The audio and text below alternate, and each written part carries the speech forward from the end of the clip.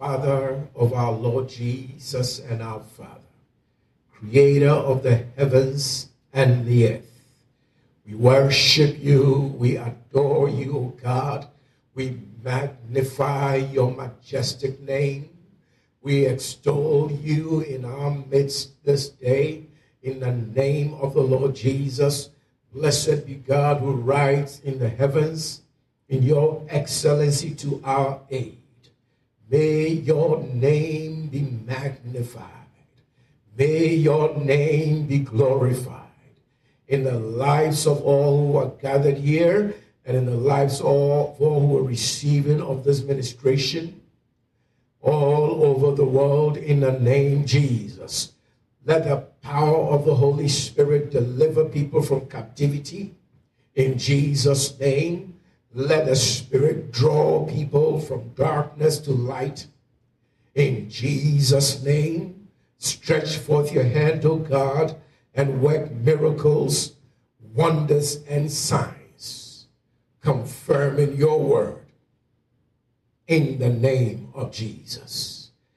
I declare the sick healed, the oppressed delivered in Jesus' name. I curse life, germs of diseases to die, to perish in the name of Jesus. I pray people out of pits of darkness and depression in Jesus' name. I declare you free, be loosed from captivity. Be free now by the power of the Holy Spirit in Jesus' name. Lord God, for all that you do, we'll be careful to give you alone all the glory and all the praise.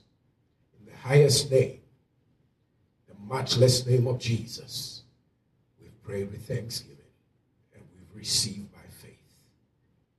Amen. Hallelujah. Glory be to Jesus Christ our Lord.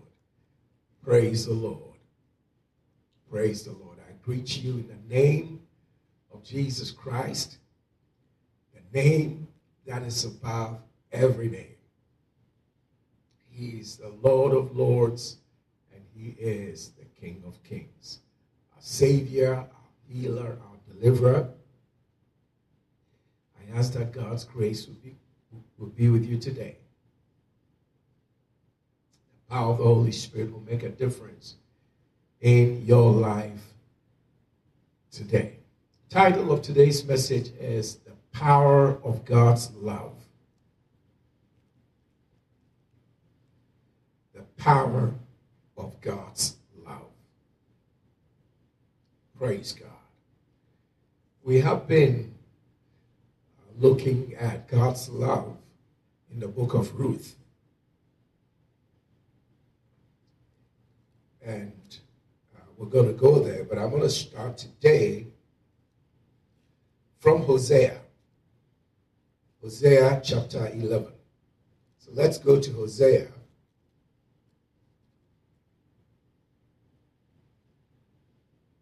Chapter 11. Thank you, Lord Jesus. And that is going to take us to Ruth shortly. Hosea 11, verses 1 through 4. Hosea 11, verse 1, I read. When Israel was a child, then I loved him. We're talking about God's love. Today we're going to focus on the power of God's love. You know, want to see the fervency of God's love towards us, how he exerts his authority in the realm of the Spirit and in this world to save, to heal, to deliver, to operate in love and in power in the behalf of his children. God is passionate, God is zealous to perform all that concerns you, and he does it because he loves you. So love has power, love has heat, it has fire, and we're going to look at it. Hosea 11, verse 1. When Israel was a child, then I loved him and called my son out of Egypt. As they called them, so they went from them. They sacrificed unto Baalim and burnt incense to graven images. I taught Ephraim also to go, taking them by the arms. But they knew not that I healed them. In talking about God's love, I want you to notice something. Looking at these people here, they had gone away from God in verse 2. They're following idols, which was wrong. Yet, it didn't stop God from loving them. Amen. Something we need to learn from God about how he loves is this. And if you can catch it and operate in it, it will bring you a lot of liberty, freedom in your own life, and bring joy to your life, to your home, to your relationships. This is it about God. Because God's love for us is unconditional, it doesn't matter what we do, God still loves us. Of course, you know that. But this is what I want you to see. In God-man relationship, because God is the bigger one, the greater one, and we are the weaker ones, God, who is absolute love, loves us when we don't love him back like we should. What we can learn from that and hopefully apply to our lives on earth, to the relationships that we have on earth, is this. In human relationships, love is not reciprocated exactly at the same level, same amount, all the time. It's not. Just because we are human, we are imperfect. So you can be good to somebody and that person not return the goodness to you. What God wants us to learn from him is this. When you set out to be good towards somebody, you're not doing it to get goodness back from them. So regardless of how they respond to you, you who are greater in that situation, and they are weak, you are greater, you have to love more. Problem with us humans, in our human relationships, is that we get disappointed when the people that we are in relationships with tend to be weak at giving love back to us, who may be stronger. And so what we do is we tend to focus on their weakness, their failures, what they are not bringing onto the table. It's human to look at things that way. But when you think about God, the Bible says when we're yet sinners, it wasn't when we're perfect. We're not perfect. It wasn't when we're good. It wasn't when we're loving God that God loved us. It was when we were sinners. So this is what we have to learn, that in our relationships, the one who is more mature, the one who is greater in love, actually has the responsibility to keep loving the one who is weak. If you can catch that revelation and love the way that God loves, you'll be liberated yourself. You'll not be as emotionally hurt and disappointed, and there won't be a lot of war and conflict in your relationships. I pray that you catch it. God says to us, those who are more mature, those of you who are stronger, you need to bear the infirmities of the weak.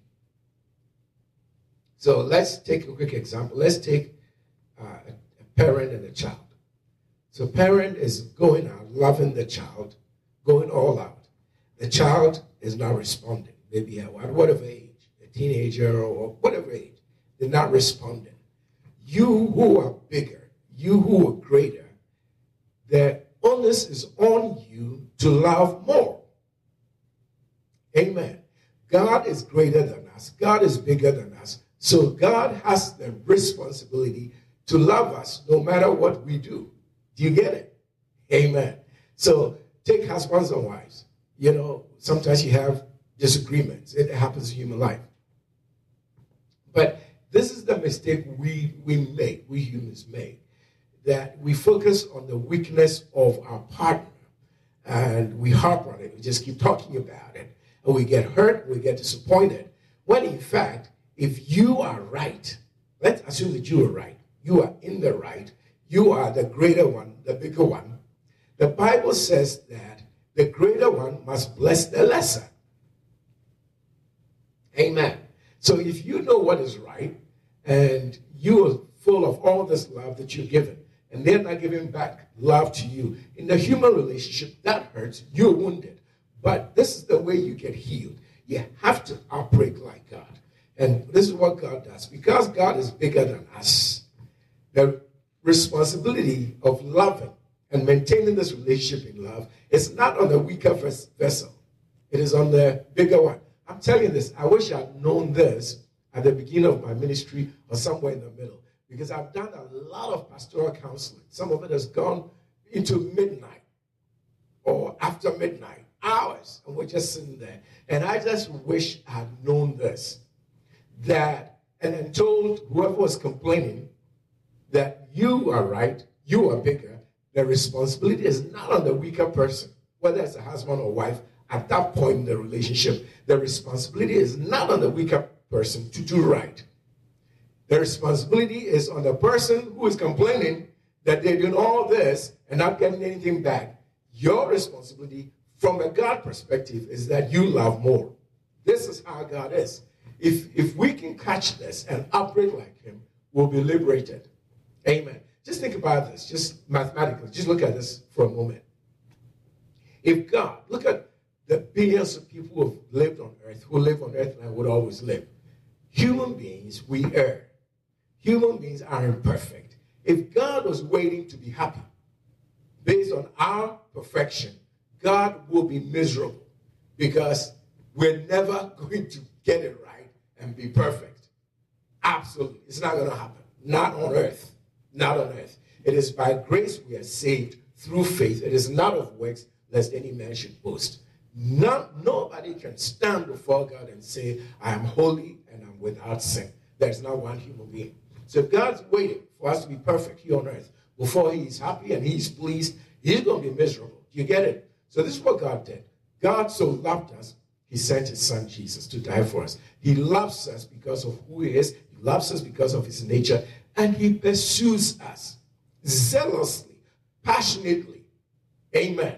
But in human relationships, we stop pursuing when we get offended. We stop pursuing when we feel that the other person or partner or the other end of the other party is not putting into the bank account. You know, our spiritual bank account, our emotional bank account, the marital bank account, the family bank account. You know, we're not depositing into it. You know, it's just one-sided. And we get so grieved and keep just, I'm just thinking, man, I wish I had known this, because I've done a lot of pastoral counseling where all I should have done was bring in this revelation. You are bigger, you are greater, you have more love. You, as a child of God, I'm not talking about unbelievers, I'm talking about Christians. You, as a child of God, you have the responsibility to keep loving your wife or your husband, your child, a parent, whatever the relationship may be. I pray that you catch that. Amen. God bless you. All right, Hosea 11. Let's continue, please. Hosea 11. So we see in verse 2, they sacrificed unto Baalim and burned incense to graven images. But in verse 3, God says he healed them. He took them by the arms. He led them. And they didn't even know that he had healed them. In their sin, he was saving them. In their sin, he was healing them. In their rebellion, he was delivering them. Think about this one quickly. When Adam and Eve sinned against God, you all know this. When Adam and Eve sinned against God in the Garden of Eden, remember, they made fig leaves to cover themselves. Remember? And you think about it. Fig leaves to cover you. It's now warm. It's going to dry up and fall off. I mean, that's just really ridiculous to do that. So what does God do? God comes and God clothes them with skins of animals. So that's better clothing. That's more enduring. It's going to keep you warmer. See that? But of course, spiritually speaking, what God did was to show Adam and Eve that it would take the death of another to cover you. The animals hadn't done anything wrong. So a sinless one was sacrificed to cover the sinful one. The blood of a sinless one was shed so that the sins of the sinner would be covered. The Bible says love covers what? A multitude of sins. So back in the Garden of Eden, God, in slaying the animals, take their skin to cover, shed their blood, take their skin to cover Adam and Eve, was showing them his what? His love. Amen. God pursued them even though Adam and Eve rebelled against God, sinned against God, went away from God. I hope you're catching it. Amen. All right. Back here, Hosea 11. Verse 4. Somebody hasn't seen that it is love he's talking about. Verse 4 makes it clear. Verse 4. I drew them with cords of a man. I drew them with cords of a man, with bands of love. Amen. So he drew Ephraim, who had gone away from him. He drew those who had gone after Baal worship. He drew them with cords of love. No one can come to me, says the Lord, unless the Spirit draws him. How does he draw us? With his kindness, with his love. It is God's goodness that leads us to repentance. Amen. So verse 4, I drew them with cords of a man, with bands of love. And I was to them as they that take off the yoke on their jaws. Wow. So when God is loving you, it is like this. One of the manifestations of his love is this. He takes off the yoke. Amen. What's the yoke? The yoke is bondage. The heavy loads, the heavy burdens that you cannot carry yourself. Emotional, mental, spiritual, financial, relational, as I opened up with examples about family or marriage, relationship, whatever relationship. God will take the yoke. He will destroy the yoke. Amen. His love destroys yokes. Praise God. So he's seeing this from the Bible. The Lord himself is developing the subject for us. He's using scripture to throw light on the truth that the one that God loves, God exerts power in that person's life. Just as I prayed. You see that here. Hosea 11 verse 4. I drew them with cords of a man, with bands of love. And I was to them, this is in love, I was to them as they that take off the yoke on their jaws. And I laid meat unto them. I laid meat unto them. I fed them. I provided for them. Praise the Lord. So God in love, that's what? He provides for us. He meets our needs. The Lord is our shepherd, and we shall not lack. Again, go back to this. He said, I drew them with the cords of a man, with bands of love.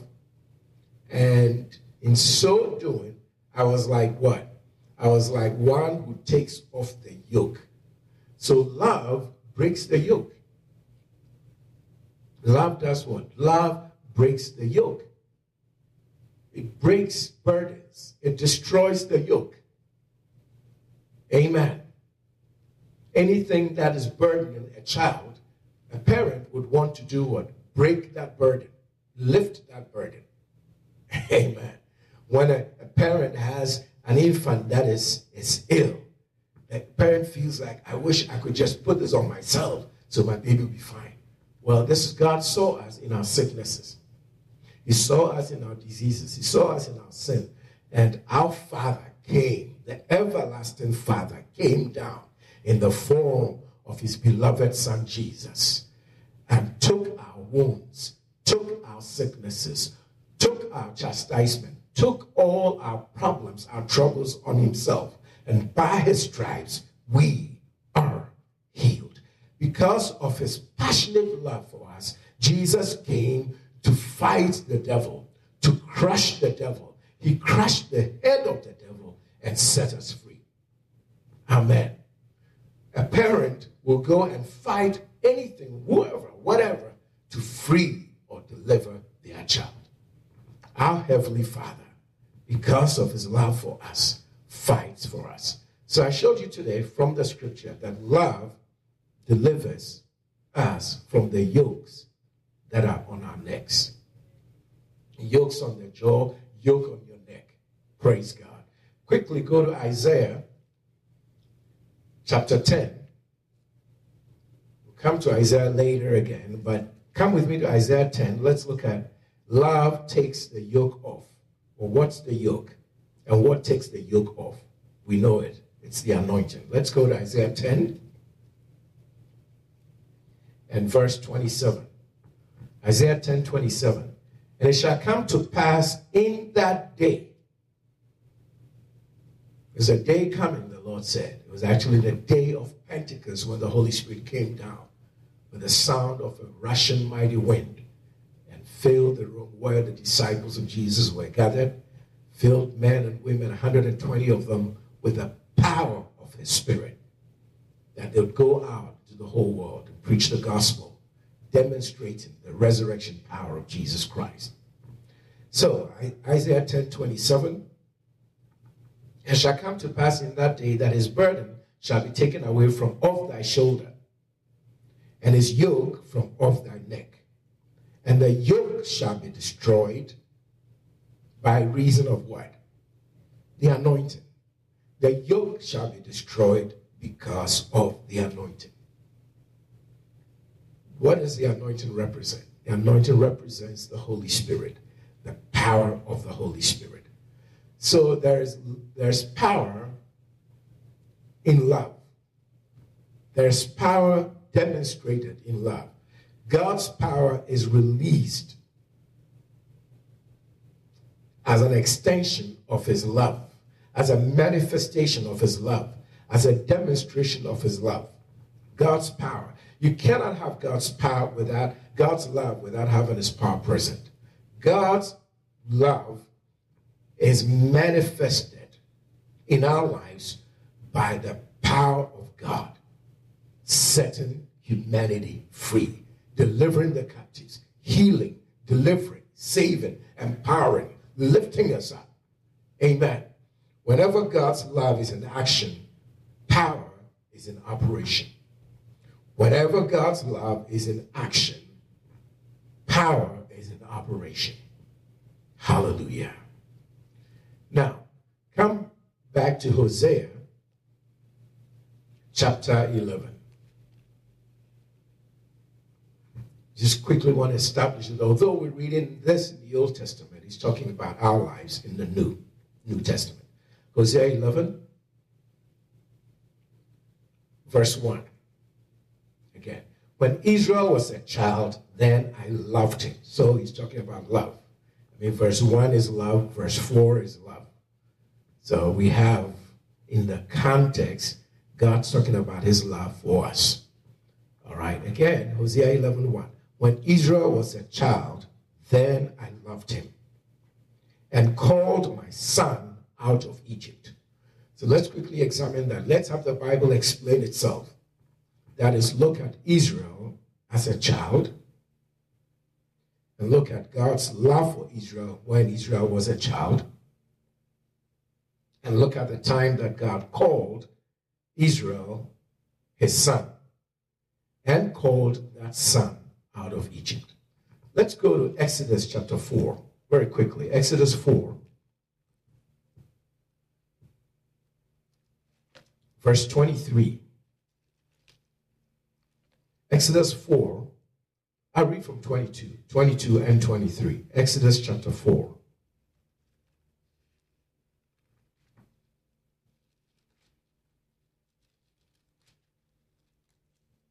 Hallelujah. Exodus chapter 4, verse 22. And thou shalt say unto Pharaoh, Thus says the Lord, Israel is my son. Oh, hallelujah. Thus says the Lord, Israel is my son, even my firstborn. Wow. Now, if anybody says this is my firstborn, you got to know that there is a secondborn, right? Yes. Yes. In the New Testament, this picture is found in Luke 15 of a father who had two sons, the firstborn, that's the elder one, and the younger one, second-born, the younger one.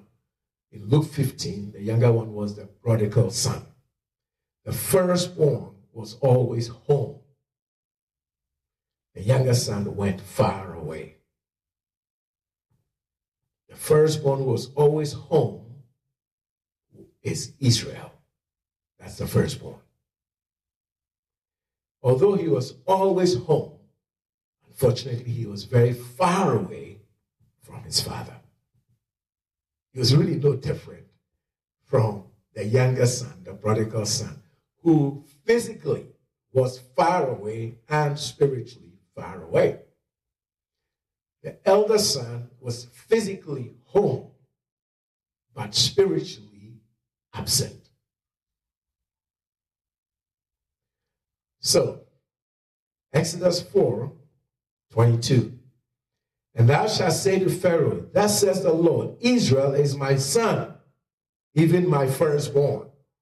So the Gentiles, we are God's secondborn. All right? Verse 23, Exodus 4:23. And I say unto thee, Let my son go, that he may serve me. And if thou refuse to let him go, behold, I will slay your son, even your firstborn. So, this is when God delivered his firstborn, that's Israel, out of Egypt. Amen. From Egypt I have called my son. This is the first time. Now, let's go to Matthew chapter 2. Matthew chapter 2, verse 13 through verse 15. Matthew 2:13. And when they were departed, behold, the angel of the Lord appeared to Joseph in a dream, saying, Arise, and take the young child and his mother, and flee into Egypt, and be there until I bring you word. For Herod will seek the young child to destroy him. When he arose, he took the young child and his mother, by night and departed into Egypt. Verse 15, Matthew 2:15. Important. Everybody notice Matthew 2:15. And was there, that's in Egypt, until the death of Herod, that it might be fulfilled what was spoken of the Lord by the prophet, saying, out of Egypt have I called my son. Amen. So, the prophet said this in Hosea 11, verse 1. So go back to Hosea 11, verse 1. When Israel was a child, your life, his power is broken today by the power of the Holy Spirit in Jesus' name. Believe it and say, amen, I receive it. The love of God delivers. The love of God sets free. Praise God. Let's go back to the example of relationships again. In God's giving you a rhema to set you free. In your family relationships, marriage relationships, do this. The bigger one, the greater one, the more mature one, you have the responsibility to love the weaker one who is not loving you, in your opinion, as they should. Even if the whole world agrees with you that they not love you as they should, you who have the greater love, it is your responsibility to keep loving. Are they wrong? Let's say that they're wrong. Even if they're wrong, it does not make it right for you to stop loving. I just really, I thank God for opening my eyes to see this, because I wish I'd known this, because I've sat in many pastoral counseling, marital counseling sessions that went on and on and on for too long, and all I needed to do was to share this revelation. The person who is right, the person who is more mature, the person who is bigger, you have the responsibility in Christ to love the person who is wrong. Ladies and gentlemen, this is the Christian life. This is part of what you signed on to live. And I thank God that we don't have to live it in our strength. God saves us, he delivers us, he fills us with his love, and we live his love life out. Amen. It is God who is at work in us, making us willing and able to do his pleasure, not our pleasure, but his pleasure. Even when we're upset, we're angry, we don't want to do it, because God is at work in us, and we love him, we yield to him, and we let his Spirit give us the grace. What you can do in your power, in your strength, God's grace is more than enough for you. Amen. The thing with us human beings is that we appreciate this grace, God's grace, coming to deliver us when we're in trouble. But when God says, I will give you that same strength, that same grace, that same power to love the unlovable, to love the difficult one, we are like, oh Lord, but what God says, no, you can't take this one and reject the other. No, his grace is sufficient for you. He will help you. If you yield to him, he will help you, and you begin to actually enjoy loving like God. Oh, it is wonderful. Oh, that men will see this. Lord, teach us to love like you. Amen. You know, there's an aspect of God's word that's just absolutely beautiful when you catch it. You know, Paul, especially Paul in his writings, would write about things that, like they are completed, they are done.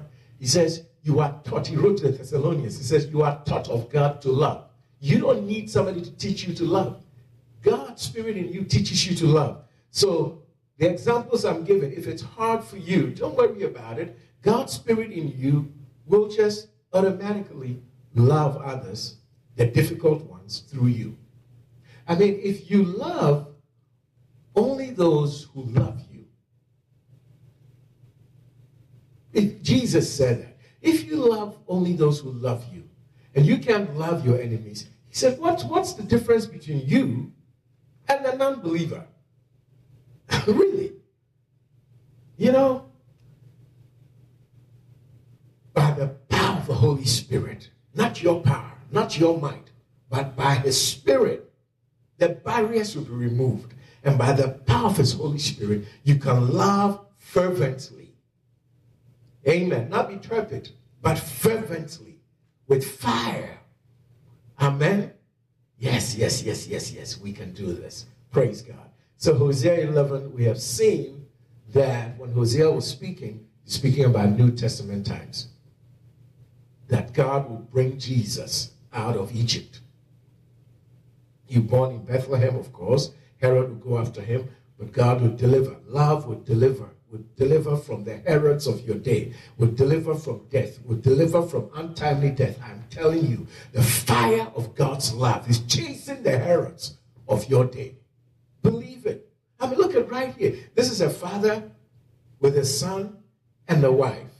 I mean, at that time, Joseph is married to Mary. Mary has his baby, he's the son of God.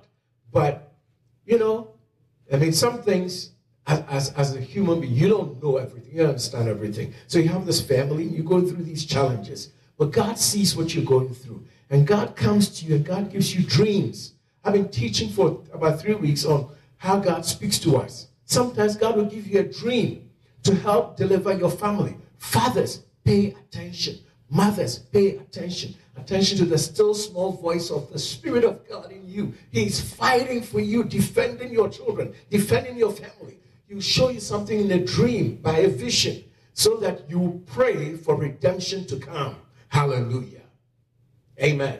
It's important for me for you to catch these things and apply them so you can walk in victory.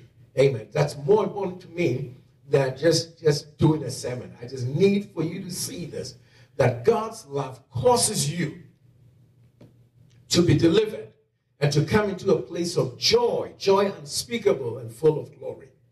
Amen. You are filled with joy that overcomes depression, that overcomes any attack of the enemy. Amen. God's love lifts you up, exalts you, makes you a chosen generation, a royal priesthood, people of God, called out of darkness into his marvelous light, that you will show forth the excellencies, the virtues, the praises of the living God, that you will put on your feet the gospel of peace and go to the whole world globally. You have a global reach. Go to the whole world and preach the gospel to everybody. Everybody. That you are not limited by racism. You are not limited by sexism. Nothing of the world holds you down and restricts you from reaching out to certain people.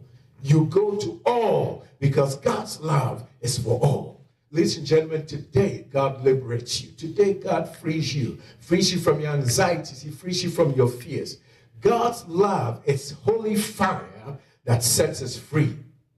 It is an anointing that delivers from the yokes, whatever yoke there may be. Amen. Now, back here in Hosea 11, now let's skip to verse 4. So we examine verse 11. I expounded on it, verse 1. Hosea 11, verse 1. And where it says, when Israel was a child, I loved him. Israel, that's the Israelites. I brought him out of Egypt. That's the Israelites as well as Jesus. But also, that means he brought us also out of Egypt. In the book of Revelation, the Bible says Egypt represents the world system. So we have been brought out of Egypt, out of the world. Amen. Pharaoh represents the devil. We've been delivered from the devil. You have to understand that what God did for the Israelites was actually a picture of what he would do for us. So I need for you, though I'm spending a lot more time in the Old Testament, I need for you to see that he's talking about our time as well. Amen. Now, Hosea 11, verse 4. I drew them with cords of a man, with bands of love. So there's the love again. And I was to them as they that take off the yoke on their jaws. And I laid meat unto them. So we've talked about the deliverance. But notice the provision. Love provides. Just like parents, they'll sacrifice for their children. I'm talking about good parents. Amen. That's all of you. And that's something I said about Paul. Paul writes and he's like, man, this aspect, there's an aspect of God's word where God just takes things as done. Amen. Which is what I just did. I called all of you good parents. For those of you who are parents, you are good parents. You may be struggling. God says you're good. Amen. God calls things that are not as if they are. And it's time for you to do the same.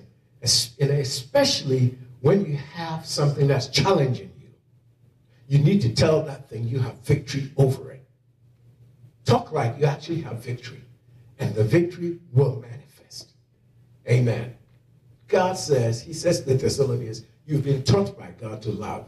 I'm sure there was somebody in the church of Thessalonica who was saying like, man, Paul, that's just hard.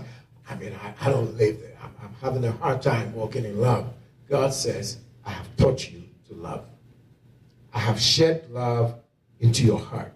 Your heart is overflowing with love. You will love. Even if you're struggling, begin to say what God says. And the power of that word will take you over. And you begin to live out God's purpose and God's will. I trust that that's blessed you. Let's go on. So Hosea 11, verse 4, love provides for you. Love meets your need. He said, I took the yoke off their jaws and I laid meat unto them. I gave them meat to eat. I heaped food unto them. I blessed them exceeding abundantly. I brought them into a land flowing with milk and honey. I laid, amen. What I gave to them was in abundance. I like the word. I laid it on them. He loaded them with benefits. And you know something? David said that God will load benefits upon us daily. Amen. Now, let me take you to Ruth, where we're going to see a picture of God in his power, in his strength, in the power of the Holy Spirit, laying meat on us, providing for us. So let's go to the book of Ruth, chapter 2. Hallelujah. Ruth chapter 2. Look at verse 14. Ruth 2, verse 14. We've just seen from Hosea that the Lord said out of love, he laid meat on them. He gave meat.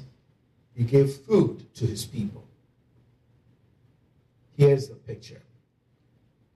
Ruth chapter 2, verse 14. And Boaz said unto her, at mealtime come here, and eat of the bread, and dip your morsel, this King James Version, in the vinegar. And she sat beside the reapers, and he reached her parched corn, and he reached her parched corn. He laid meat on her. He laid meat on her. What we saw in Hosea, that's it right here. Boaz here represents God. In fact, literally, first of all, let's talk about the meaning of his name. Boaz means, in him is strength. The full meaning of Boaz is what? In him is strength. So Boaz represents the power, strength, or power of the Holy Spirit. It is not by your might nor your power, but by his Spirit. The yokes will be destroyed. The burdens will be removed. It is his anointing that will destroy the yokes. You get it? Okay. So Boaz means the power of God. In him is strength. In him is life. And the life is the light of men. What you need is in the Lord. And he'll provide. Okay. So here we see the Lord giving to us. Boaz reached, it says, and he reached her parched corn. He gave her. And she did eat, Ruth 2 verse 14, and was sufficed or satisfied and left. Amen. The Lord will feed you and you will be satisfied. Praise God. Right here, God is saying, I'll take care of your career. Yes, I'll feed you. That occupation you have, your career, that job, that business, what you are involved in, the works of your hands, I will bless. Yes, the Lord is your shepherd, and his love will fight for you. His love will fight the Tobias, the Sanballats, the Pharaohs, the Herods. His love will bring deliverance. God's going to show you dreams and visions and expose what the Sanballats, Tobias, and Herods of your job, your day, they are plotting against you. God will expose them. And you're going to pray before you go to work or before you go for that business meeting. You're going to pray, and God, as it were, will open the Red Sea for you. Amen. Again, as I said earlier, what God did in the lives of the people of Israel is a picture of what he would do for us. When he brought them out of Egypt, he brought us out of the world. He delivered them from Pharaoh. He delivered us from the devil. He brought them through the Red Sea. He's bringing you through all the barriers. I see the barriers falling by the power of God's Spirit. Oh, it's amazing. Look at this. Boaz reaches out and feeds her, and she ate and was satisfied.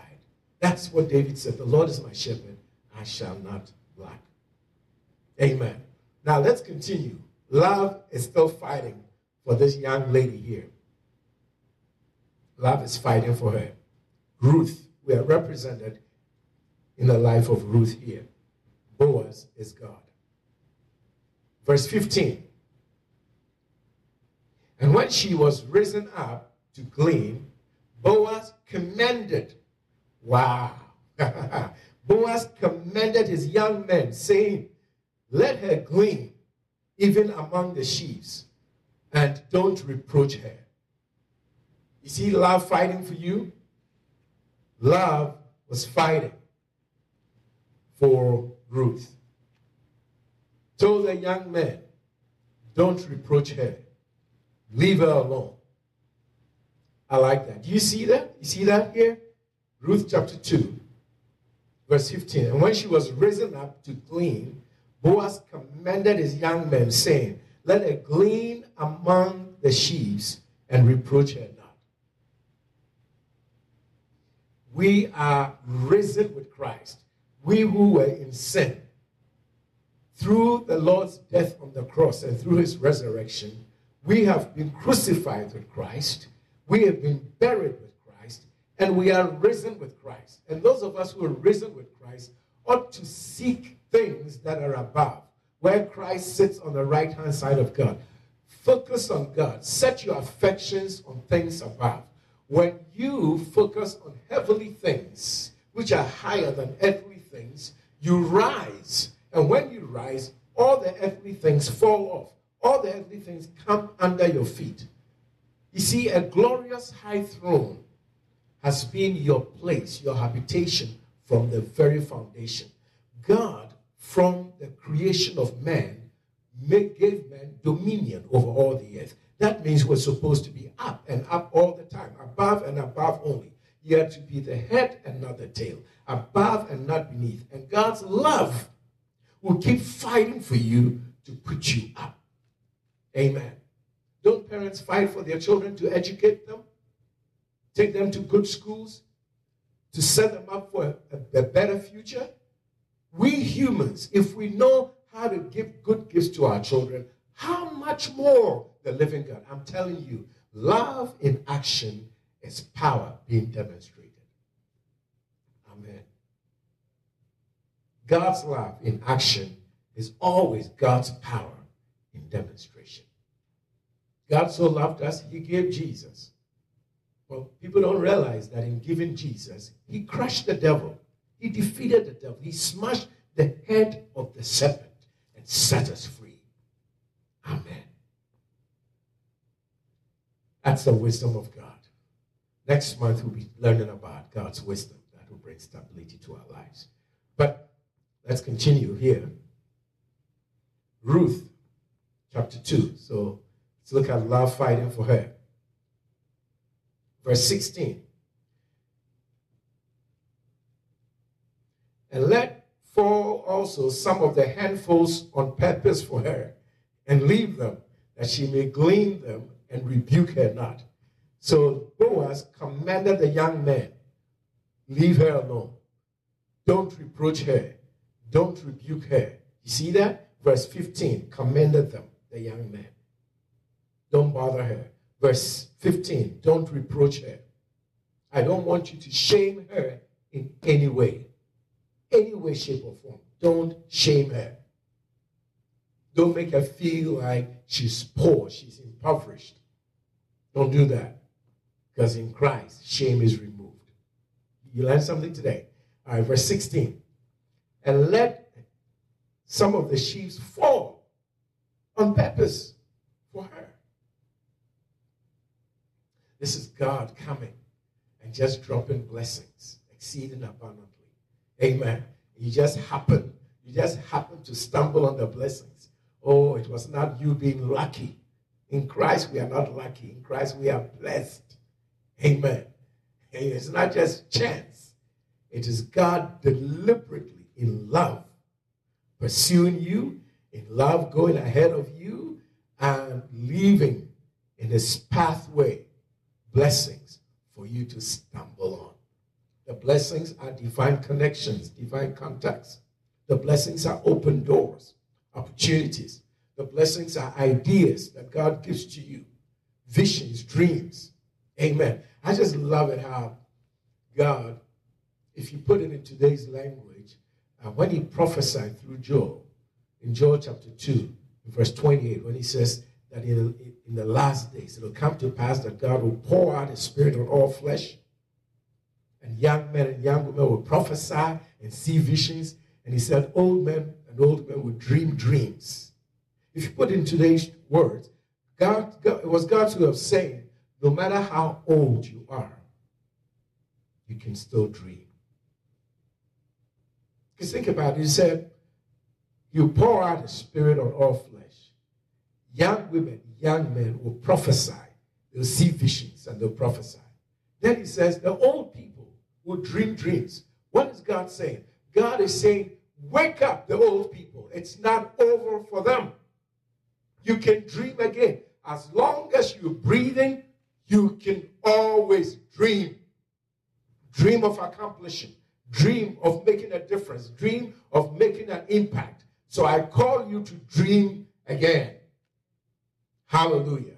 And this time, what you were not able to do in your own strength, you'll be able to do by the power of the Holy Spirit.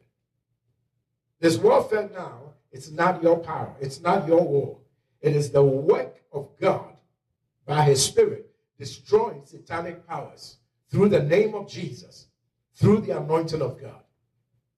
And this God working in you. Greater is he who is in you than the enemy. Amen. You see that? The Spirit of the Lord is working. All right, we continue in Ruth.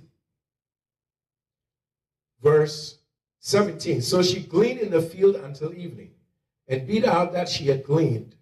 Verse 18. And she took it up and went into the city. And her mother-in-law saw what she had gleaned, and she brought forth and gave it to her that she had reserved after that she was sufficed. Go back to verse 14. We saw this when she was satisfied in verse 14. Go back there. Ruth 2:14. And Boaz said unto her, at mealtime, you never go hungry. Never have I seen the righteous forsaken, nor their seed begging bread. At mealtime, God will provide. At mortgage payment time, God will provide. At rent payment time, God will provide.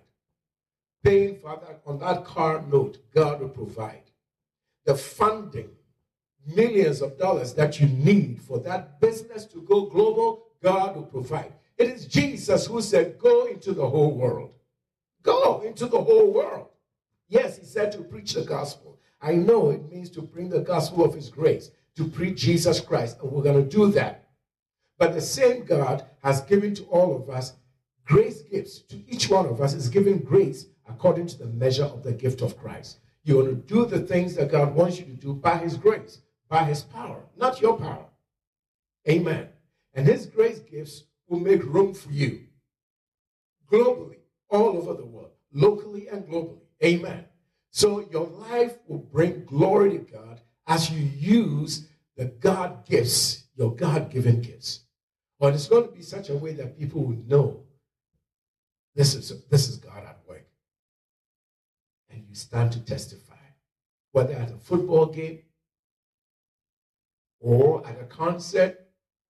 It doesn't matter what it is that you do, or from your lab that you discover something that will bring a cure for some virus or whatever.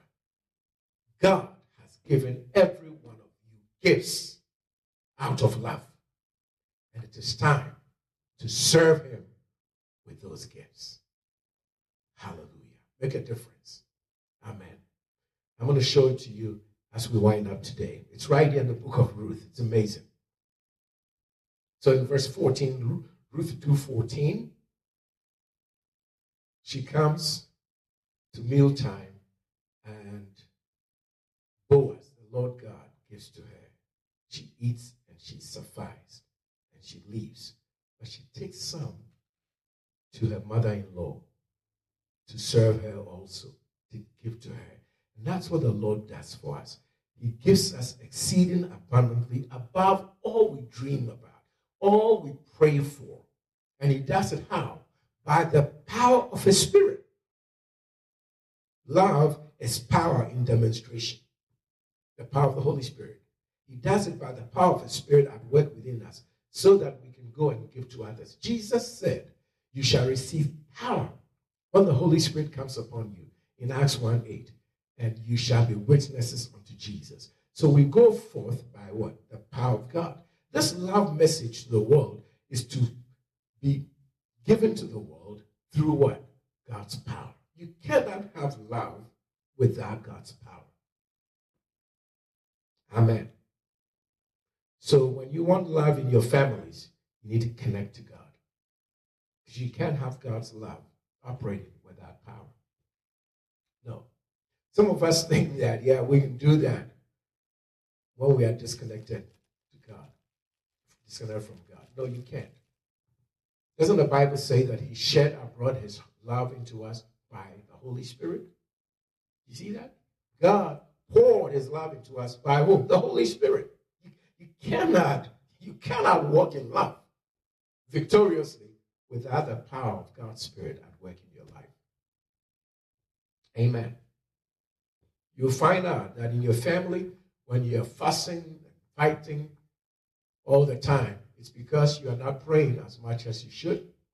You're not studying the Word. You're not connected to God. You are focused more on yourself than on God.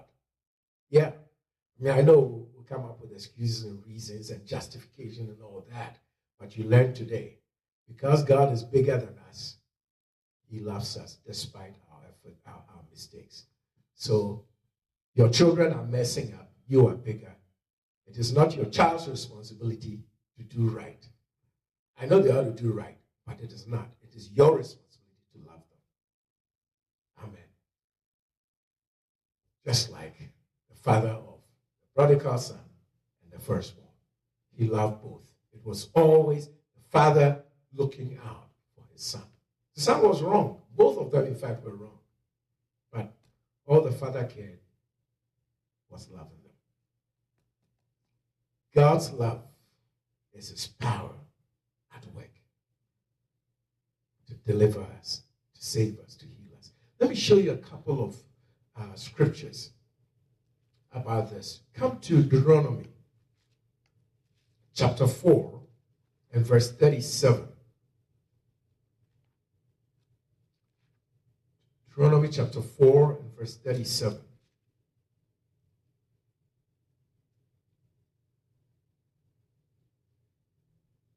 Deuteronomy 4:37. And because he loved your fathers, because he loved them, therefore he chose their children. Hallelujah. Their seed after them, and brought you in his sight with his mighty power out of Egypt. Amen. The mighty hand of God delivered the Israelites out of Egypt because what? He loved them.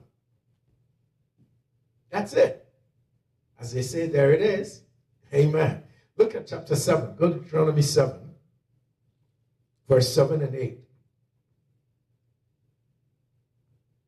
Hallelujah. Deuteronomy chapter 7. Excuse me, I read from 6. Deuteronomy 7, 6, 7, and 8. Verses 6, 7, and 8. Verse 6. For you are a holy people unto the Lord your God. The Lord your God has chosen you to be a special people unto him, above all people that are upon the face of the earth. This is like saying you're a chosen generation, a royal priesthood for us in the New Testament. Verse 7. The Lord your God did not set his love upon you, nor choose you, because you are more in number than any people, for you are the fewest of all people. He started out as 70, just a family of 70 people. Verse 8. But because the Lord, what's the word? What's the next word? Loved. But because the Lord loved you, and because he would keep the oath which he had sworn unto your fathers, because God will keep his word. God will keep his vows. God will keep his pledge, his promise, his word. You ever made a pledge? You ever made a vow? Remember? You made a vow, right? Keep it. Because the Lord loved you and because he would keep the oath which he had sworn unto your fathers, has the Lord brought you out with a mighty hand and redeemed you out of the house of bondage from the hand of Pharaoh, king of Egypt. Amen. There it is. Why would the Lord deliver us? Because God is faithful. He keeps his word. Why would the Lord deliver us? Because he loves us. With a mighty hand, he will set us free. Amen. I trust you've seen this. Let's go back and end in the book of Ruth. Thank you, Jesus. Hallelujah. This time, chapter 4, Ruth, chapter 4. Thank you, Lord. And verse 1. Ruth 4, verse 1. Then went Boaz up to the gate. This is love still pursuing you to deliver you. In this case, this is Boaz pursuing Ruth to marry her, to come into covenant with her. And that's when she got delivered from poverty and from all the trauma, the sorrow, the hardship she had experienced. My goodness. It's not over for you.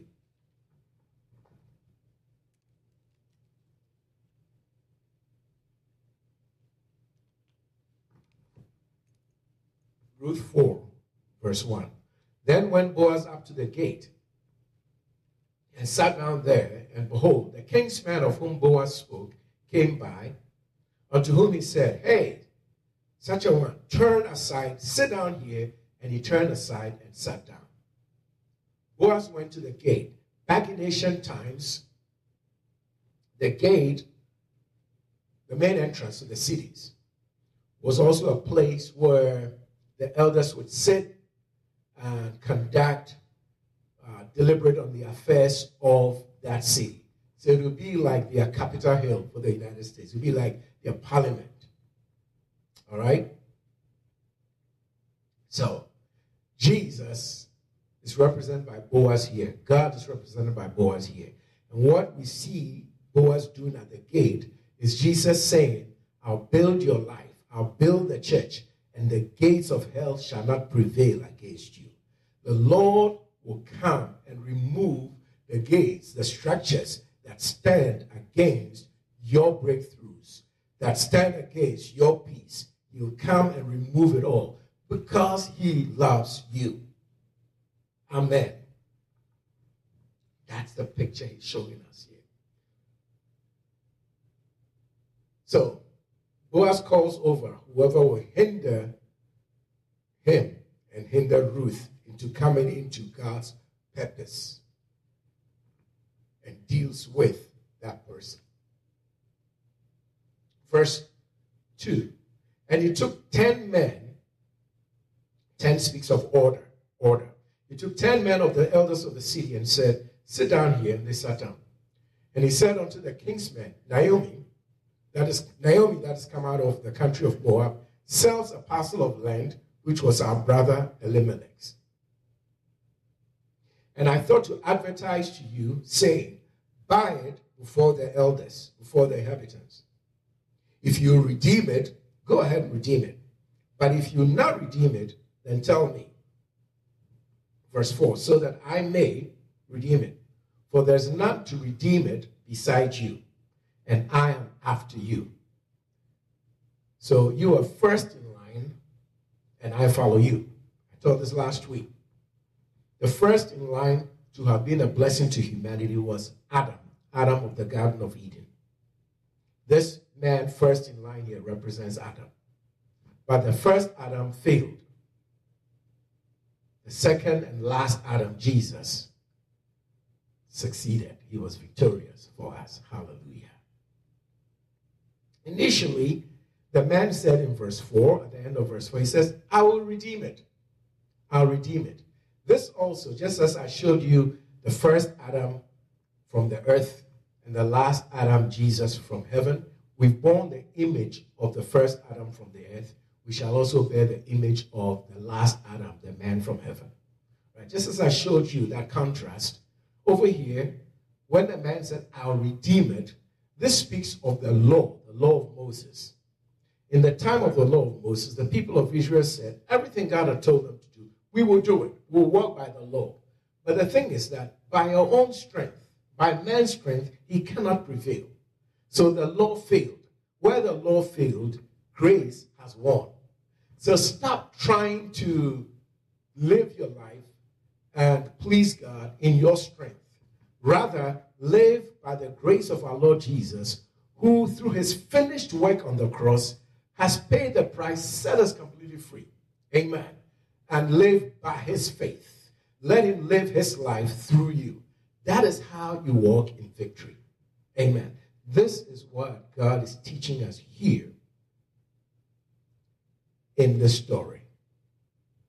Boaz comes into the life of Ruth, who was a widow, poor, hard time.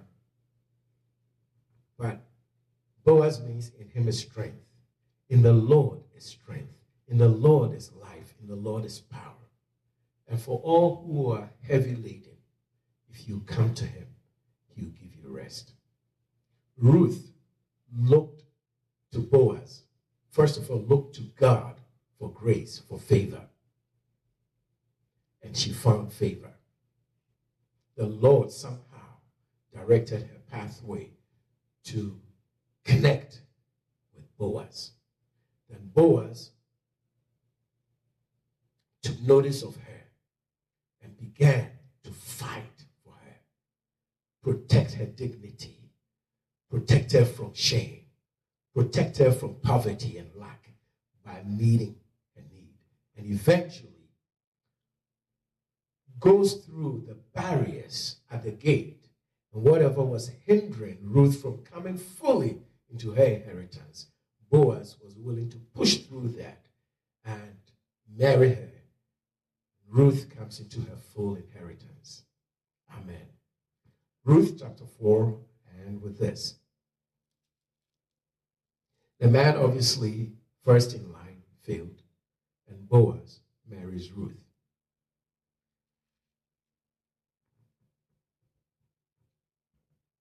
Ruth chapter 4, verse 10. Moreover, Ruth the Moabitess, the wife of Mahlon, have I purchased to be my wife, to raise up the name of the dead upon his inheritance, that the name of the dead be not cut off from among his brethren, and from the gate of his place. You are witnesses. And how did he prove it? Verse 8, Ruth 4, verse 8. Therefore the kinsman said unto Boaz, buy it for you. So he drew off his shoe.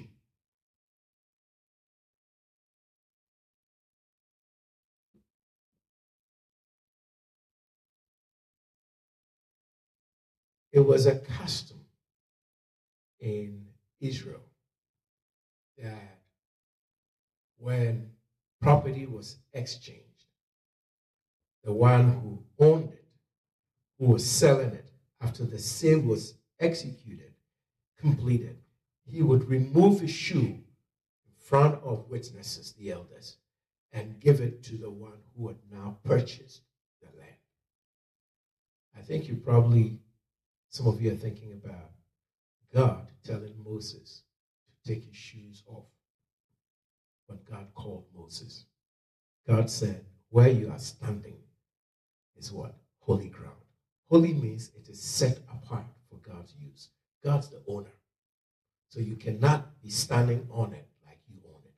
For wherever the soles of your feet shall tread, God says, I've given to you. But when he called Moses, he said, Moses, your life is now mine. Where you're standing belongs to me. So let me teach you. The custom is that your shoes have to come off. When God puts his shoes on a place, God is saying, I own it. Amen. And this is a picture of God saying, my power will be demonstrated in your life. I don't have time to get into all of it, but there's an example in the book of Psalms, Psalm 60 and Psalm 108. Psalm 60 and Psalm 108, where God said, I'm going to cast my shoe upon Edom and upon Moab. The same thing here. We're looking at Ruth for Moab. It's amazing. God said, I'll cast my shoe upon Edom and Moab. It's in Psalm 60 and Psalm 108. And there I will save my people, Israel. That's just talking about when the Antichrist in the future comes against the people of Israel, God's going to take them to Jordan, to the rock city, that God will take that over. He says, I'll cast my shoe upon it, and there I will deliver my people. I'll save them from the Antichrist. It's just amazing, these pictures that we have here in the Bible. Amen. We have seen today God in love has come into our lives to fight for us, to fight to save, to fight to heal, to fight to deliver, to fight to empower. Whatever darkness there is against you, that darkness is dispelled and the true light of Jesus shines today. Whatever powers and principalities, thrones in your family, so-called ancestral spirits, generational curses, they have been defeated by Jesus Christ, and he has set you free. Amen. I don't have time. Another time I'll teach you this, but just to end with this, just so you see there's more. And let me just stir you up, whet your appetite, and get you to go and study this. Because as I was studying this, the Lord showed me this. And you probably may have wondered too, as I did. Ruth, the story of Boaz and Ruth, now they are married, and she has a child. Verse 17. And the women, her neighbors, gave the child a name, saying, there's a son born to Naomi, and they called his name Obed. Or actually Oved. The B is pronounced with a V sound. Oved. He's the father of Yeshai. We say Jesse, but it's Yeshai. The father of David. We say David. So it's like the story has ended, right? And then I was like, why does he just seem to throw something in? Verse 18. Now these are the generations of Phares or Perez. I'm like, wait a minute. We're talking about Naomi and Ruth and Boaz. The story is ended. Why is he now picking on some? Where does it come from? But everything God does is for a purpose, right? So I'm searching this, and the Lord begins to show me this. Verse 18. So Perez has Hezron, and Hezron begat Ram, and Ram begat Amminadab. Amminadab begat Nahshon. Sometimes you can't even pronounce the names well, so you just kind of gloss over them. But it's important. And Nahshon begat Salmon, and Salmon begat Boaz. So we are back to Boaz. I'm comfortable. Okay, yeah, I know Boaz. And Boaz begat Obed. All right, I got that. And Obed begat Jesse. I know Jesse, the father of David. And Jesse begat David, King David. David from whom, you got it, Christ came. And that comes to us. So I'm like, wow, there is a reason why God did this. So I began to look, my dear brother, I began to look at the meanings of the names. Perez means breakthrough.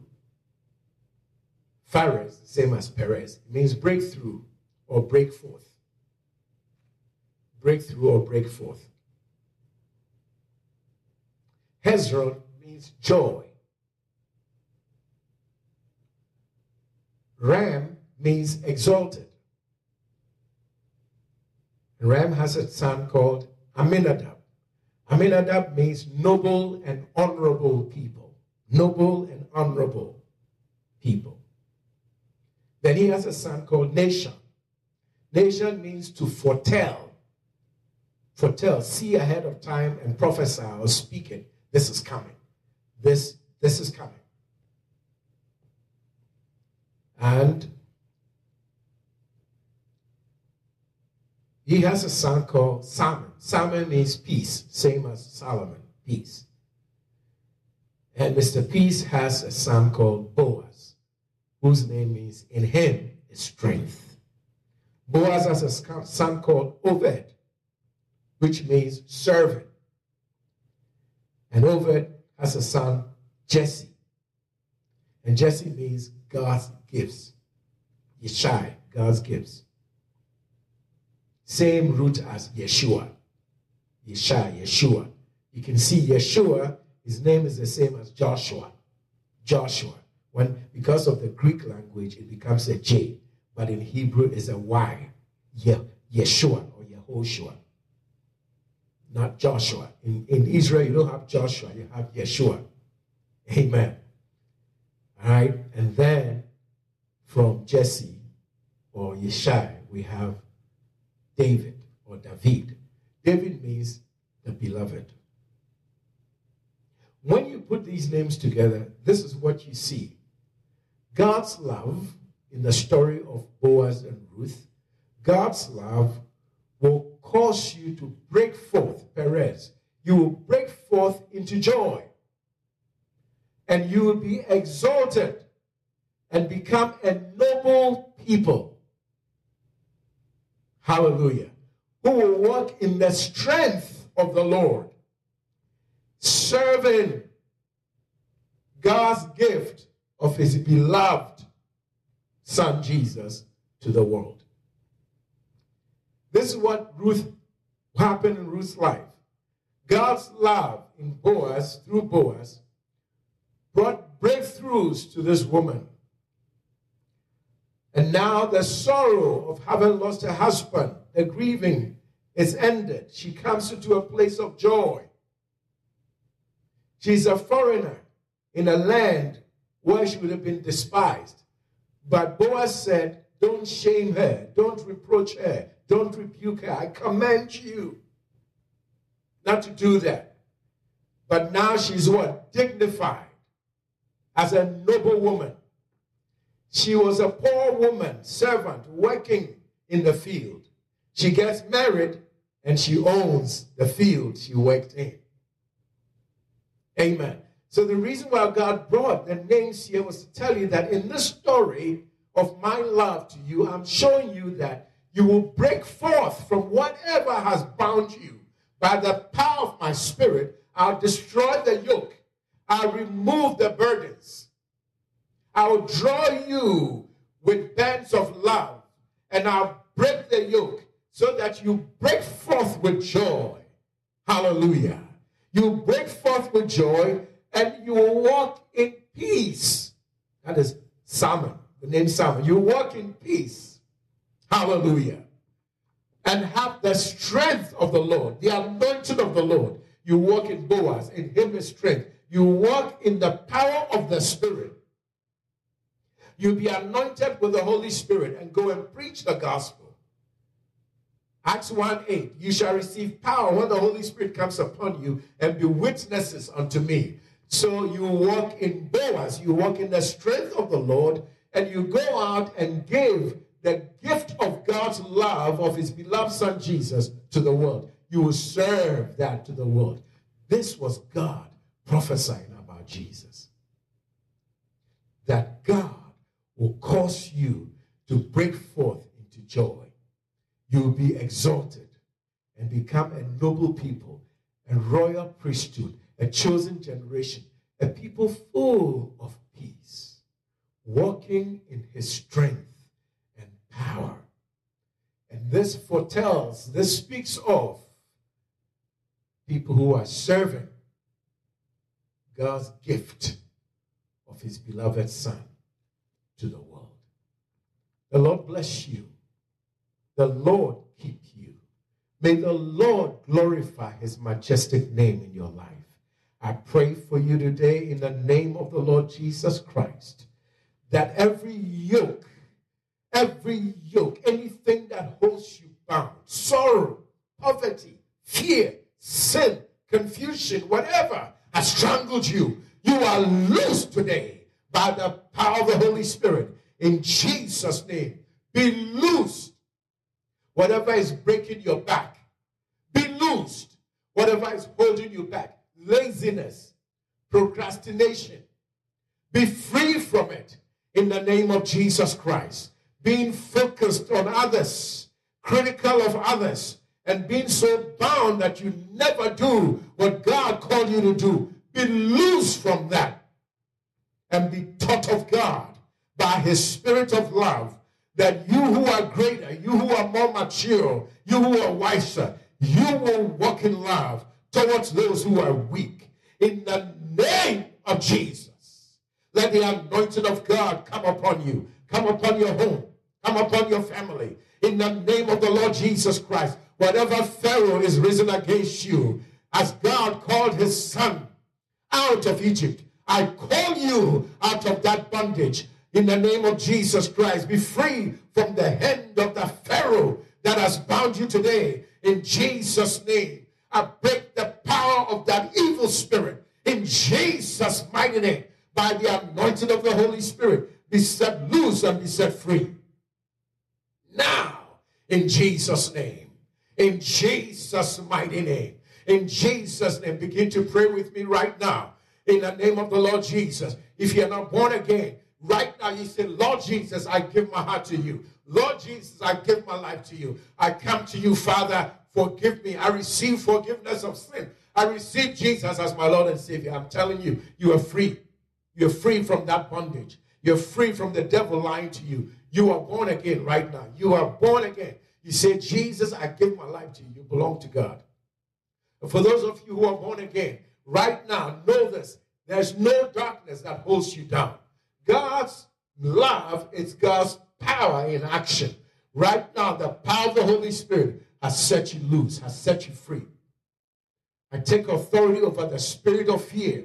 In the name of Jesus, I bind that spirit of fear that has a stronghold in your mind.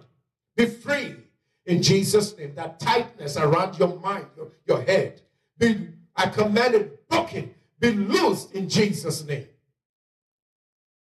Right now, begin to rise.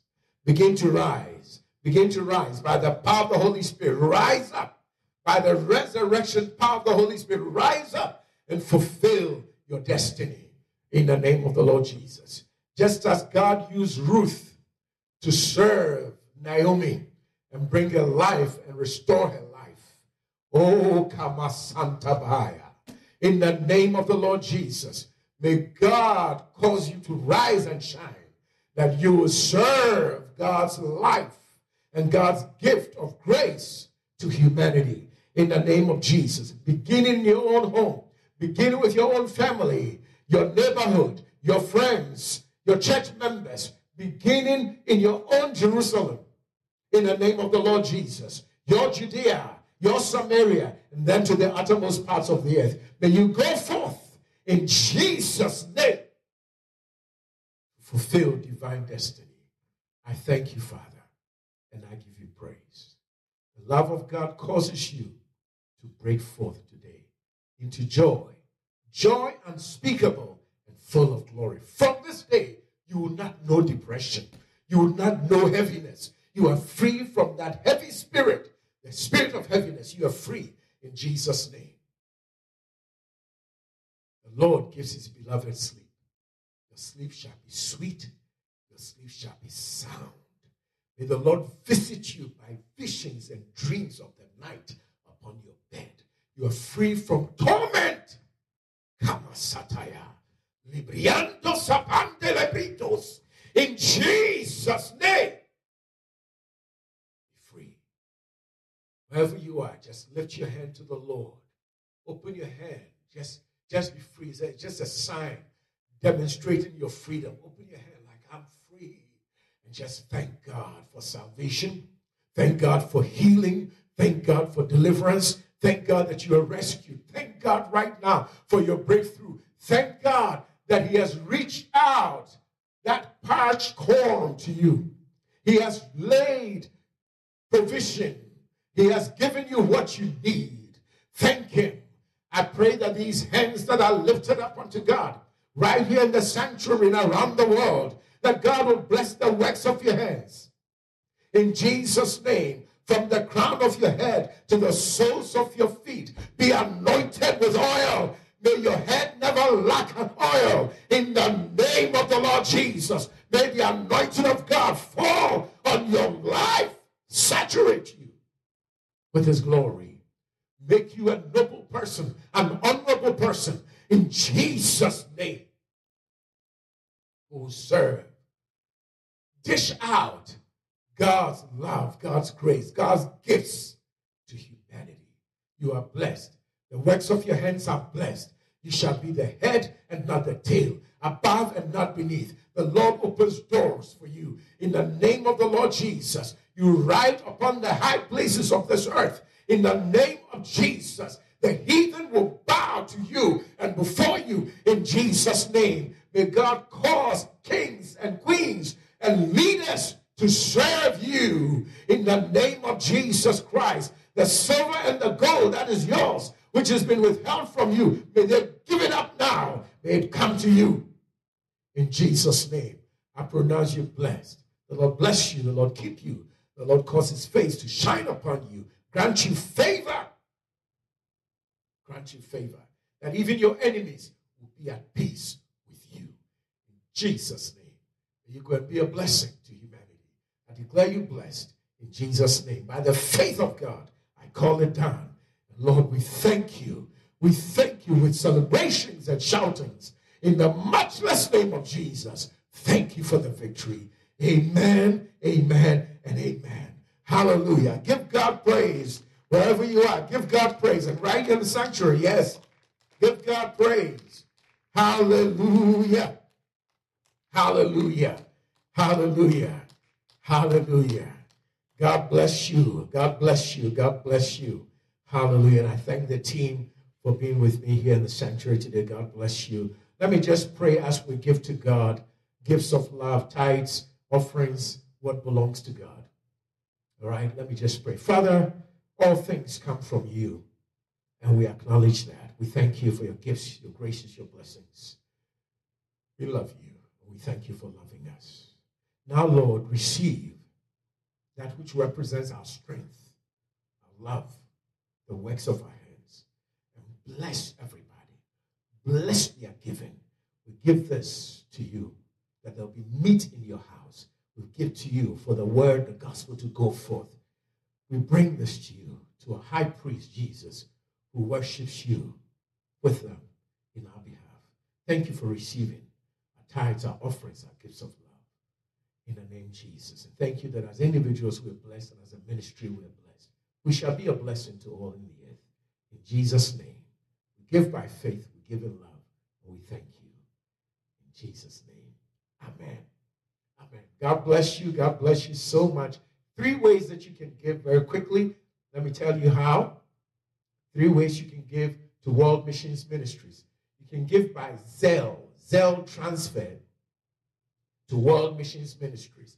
The number for Zelle transfer is 571-234-2387. I repeat, Zelle transfer. Telephone number is 571-234-2387. World Missions Ministries Zelle transfer. You can give via PayPal, online, via PayPal. You go to our website, wmmchurch.org, wmmchurch.org, and just click the donate button. Give as you desire and as the Lord has blessed you. God bless you. Finally, you can give a check, send it by mail to World Missions Ministries, 6805 East Clinton Street, Clinton, Maryland. The zip is 20735, and that's USA. I repeat the address for those who want to give by mail, give a check by mail to World Missions Ministries, 6805 East Clinton Street, Clinton, Maryland, 20735. And that's USA. God bless you. See you right here next Sunday, 11 a.m. Tell somebody how God's blessing you through World Missions Ministries broadcast on YouTube, Facebook, and also on various podcast platforms. Just search for World Missions Ministries. And you receive our Sunday messages as well as our Wednesday Bible studies. God bless you. God keep you. Cause his face to shine upon you. In Jesus' name.